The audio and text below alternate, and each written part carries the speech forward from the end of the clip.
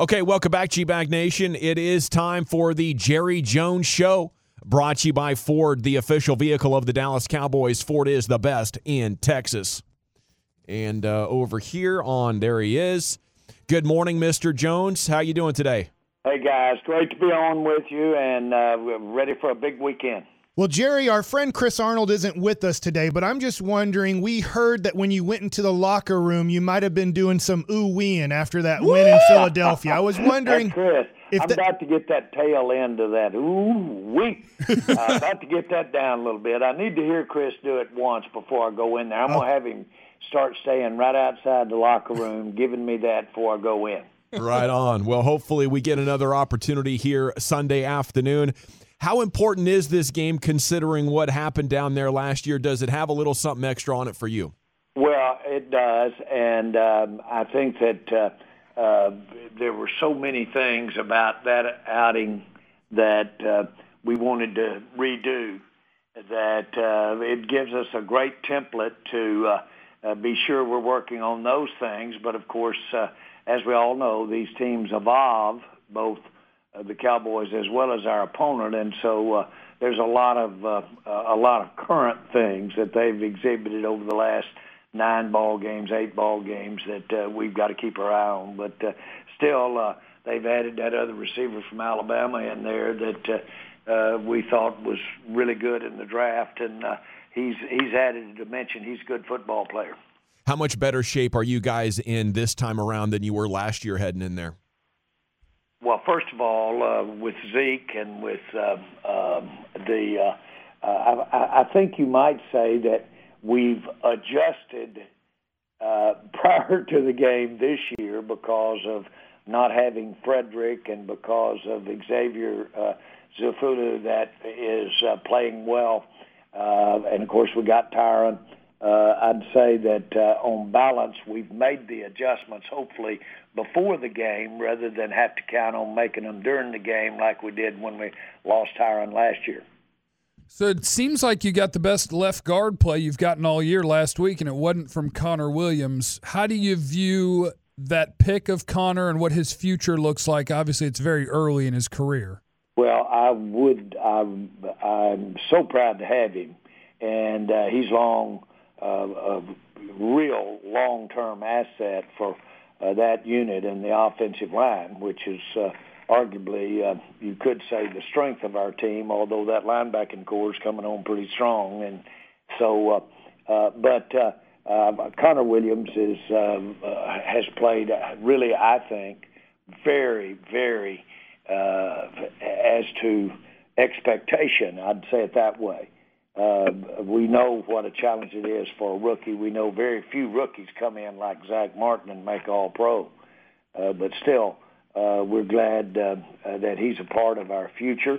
And frankly, he's no farther away than the next snap at any point. He's got a lot of position flex. Connor Williams does. He can play all the positions. And that may be a little reach at center, but not much. But I think he's a big part of our future, and future being as we move toward the playoffs. What are the chances that his future might be as a tackle? Oh, well, I think flex, which is position interchangeable qualities, he has that. He has great feet. He has a great football sense about him. He does, they all do, and will get stronger. All of that is in his future, and that lets us look at him at multiple positions. Jerry, Leighton Vander Esch got Defensive Player of the Week in the NFL, but what we heard this week from you guys, the Dallas Cowboys, is that Jalen Smith actually graded out better. And so I'd like for you to kind of maybe be specific here, help us out, because I thought Jalen had a solid game too, but Leighton just had the interception and the unbelievable tackle late in the game. What did Jalen do, or what is he doing to get those very high marks from you guys? Grades are a little bit of an enigma, the actual grade, because it's possible to grade lower than one of in the offensive line than one of your teammates, but yet have made more substantive plays. And that is the case. Leighton really had some, frankly, game-changing plays, and but still could have had a error or two, and one error can drop you down pretty good on a grade. So all of that is factored in, but it's possible to have a lesser grade but a better game than a teammate, and that's I don't know that was the case. Now, what we're seeing in Smith is a real consistency at a very high level. Consistency at a very high level. Now, that's inordinate. Yeah. And you're seeing that from Jalen Smith. You'll see, for instance, when you look at certain qualities they have, Jalen is violent. He's got great burst. Jalen Smith. Vander Esch has unique coverage skills. He breaks on the ball. He anticipates well. But more importantly, or just as important, not more importantly, is he's got that big span, those long arms. And that's intimidating to a quarterback when he's looking in the middle. It's just like it's intimidating to a quarterback to be in his face up the middle if you're putting a pass rush on. You might not hit him, but he sees those arms, and he sees that vision compromised. Vander Esch does that in the middle of the field, and a little bit like McClain used to do it. Just their length and their ability to use and break on the ball, plus the length, creates a real problem for quarterbacks.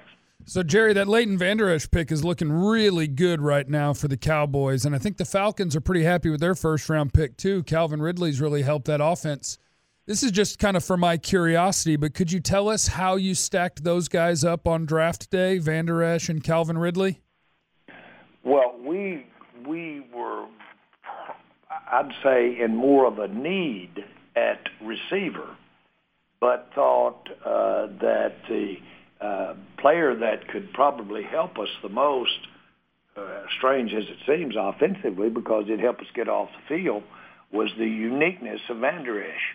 And so we obviously made a choice, and I believe, was Ridley gone when we got there? He was not. He was not. He was picked in the 20s. But I think we made the choice, and it was without hesitation when Vander Esch got there. He was really our guy in the clubhouse when we started the draft, and we'd hoped that and thought that he would be there for us, and we were going to pick him from the get-go. So speaking of Bama wide receivers, how much of a difference has Amari Cooper made for the Cowboys offense so far? Well, I think to the proverbial saying, wait until you see the future is appropriate here. He's really got the ability to really improve his coordination with Dak by the practice. And both of them have that kind of work ethic and that kind of focus. Well, that's shades of Aikman and Irving there relative to getting on the same page. I'm talking about there. Now, they knew each other's body language and just shouted, I guess, everything about their play. And Irving would look up and there'd be the ball. I think you're going to see that improve just because of the nature of both those players, their work ethic, their ability to take what they work on from practice to a game, their ability to take it from the classroom to the practice field. Jerry, when we look at the schedules, these things are so hard to predict, and you can end up looking really naive to attempt to do it. But based on what I see over the last 7 games, the Cowboys need to win at least 5 of them, go 5-2 down the stretch. Does your club have a run in it like that? Well, first of all, don't try that seriously. Try it for fun, but don't be serious about that, because if you could pick them, we'd own the world. Okay. Okay, we'd have it all. Yes, sir. Because you can't pick it. Yeah. And I've never seen anything with as much ambiguity as trying to figure out what we have to win.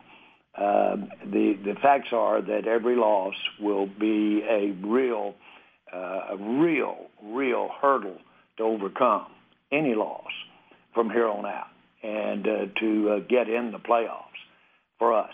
And so we've got to look at it that way. We just need to win the quarter, and we need to win the half, need to win the game. So I don't know if you heard it, but what do you think about the desperate team theory? We've been having a lot of fun because Mickey Spagnola and Brian Broaddus had a couple round go around about that debate. Where do you come out? Do you want to see your team playing desperate like this is we got to be, with our hair on fire right here, or do you like a more measured approach week in and week out? I like urgency.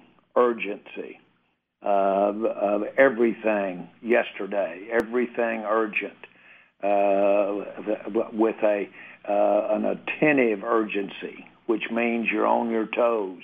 You're listening to the snap count. You understand what a flinch might do to impact that possession. If you're an offensive lineman or an offensive player, urgency is the word. And if you and I were sitting here, and in the morning we were going to drop some of our weaponry. We were in the Air Force, and we had to go into Iraq or lay a plane over on the side and go down through the valley. The guy that had done that 20 times the night before would be hanging on every breath, every word, and we probably wouldn't sleep. We'd be that urgent because we knew what was at stake, our own hide, to go through there. Well, this isn't that. This isn't war. But those guys can listen to everything, every little smidgen of information, be that urgent so that when we go on the field, we cannot make mistakes. If we do that, we'll win games. Jerry, can you give us an update on kind of the defensive line, as there's quite a few guys right now on the injury report, like Taco Charlton and Collins and other guys. They still have a few more days possibly to suit out on Sunday. Do you feel like those guys are going to be able to be on the team on Sunday? Well, you're covering several names there. Collins looks good. Taco is a maybe, just to name those two. Irvin doesn't look available, but his status is really a day-to-day evaluation. And so Woods looks like he's going to be able to be there for us. And so, it's close. The question is, do we compromise by having him out there not playing at 100%? And that's really what I'm asking is who can be out there at 100%. Collins should be better than he's been as far as his health is concerned the last couple of weeks. And so each of those guys, you don't know when it's going to happen. We had one of our linemen tweak his lower leg there on the sideline before the game. So I think in general, though, because of our depth, we did come out of our training camp with really good depth there, and it's paying off for us in our defensive line. So, Jerry, I'm feeling pretty confident about Sunday and getting the Cowboys' victory, and I sure would like to place a legal wager on it here inside Texas. Do you support that idea, and do you think we could get some momentum going towards that happening in the foreseeable future? Well, I do. I think that it's happening. It happens. It's a very significant part of now I'm not talking about specifically that would make it illegal gambling in Texas, but wagering on sports is such a major part of the interest in sport. And there's some big pluses having it structured and having your finger on it, which is what you do when the states supervise and take direct involvement in gaming. But gaming is a huge part of the interest in sports all over the world. It's a huge part of the interest in sports in the United States. I support it, and it unquestionably can coexist with without compromising the integrity of anything, of the game or anything. So I'm very much for gaming as it relates to sport. Now, Jerry, you also are a majority owner of an esports team, Complexity, and I would like to get on the Call of Duty team, on your esports team, and I'm not good enough. How much pull do you have with the team? Well, if check your DNA and see how much Jones blood you got in you. Okay, does that help? That'll help you a little bit. Seriously, and I'm a Heinz 57, so you could very well have some. Yes, sir. But with that in mind, the good thing is that we're all playing up around the rim in that arena right now, trying to see what's going to happen and see where the ball's going to be. But we just want to be up around the rim, be substantive in it, and see where we go from here. I just like the enthusiasm of the competition that's involved there. Anytime you can see competition, I like to get involved. But, if you look at it, I have certainly am interested in all sports, love to play baseball. But I have very much focused on nothing but the Cowboys and nothing but football. But this e-sport thing has some compatibility or has some aspects to our game, the marketing of it, the promotion of it, as well as the competitiveness that becomes the reason that we're involved. And then, Jerry, last question for you. Pat Mahomes, since he said Heinz 57, I thought of ketchup. Pat Mahomes said he likes ketchup on his steaks. He likes ketchup on his mac and cheese. Where do you come out on that? And what's kind of maybe the weirdest thing that you might put ketchup on? Well, I love ketchup in chili. And I'd rather eat a hot tamale than breathe. And so I like a little ketchup on some good hot tamales. But ketchup is a big part of it. I'm kind of with those, though, on steak. I like to have that a little unfettered, and so I can really get the full flavor there. And so I don't do ketchup any place like that. I used to, as a kid, do ketchup with scrambled eggs. And why, I don't know, but when I got enough sense to really know what I was doing, I quit that. Well, appreciate you as always. Give them heck over there, and we'll be pulling for you. Thanks, guys. Enjoy it. There you go. Yes, we enjoy it too. As always, the Jerry Jones Show brought to you by Ford, the official vehicle of the Dallas Cowboys. Ford is the best in Texas.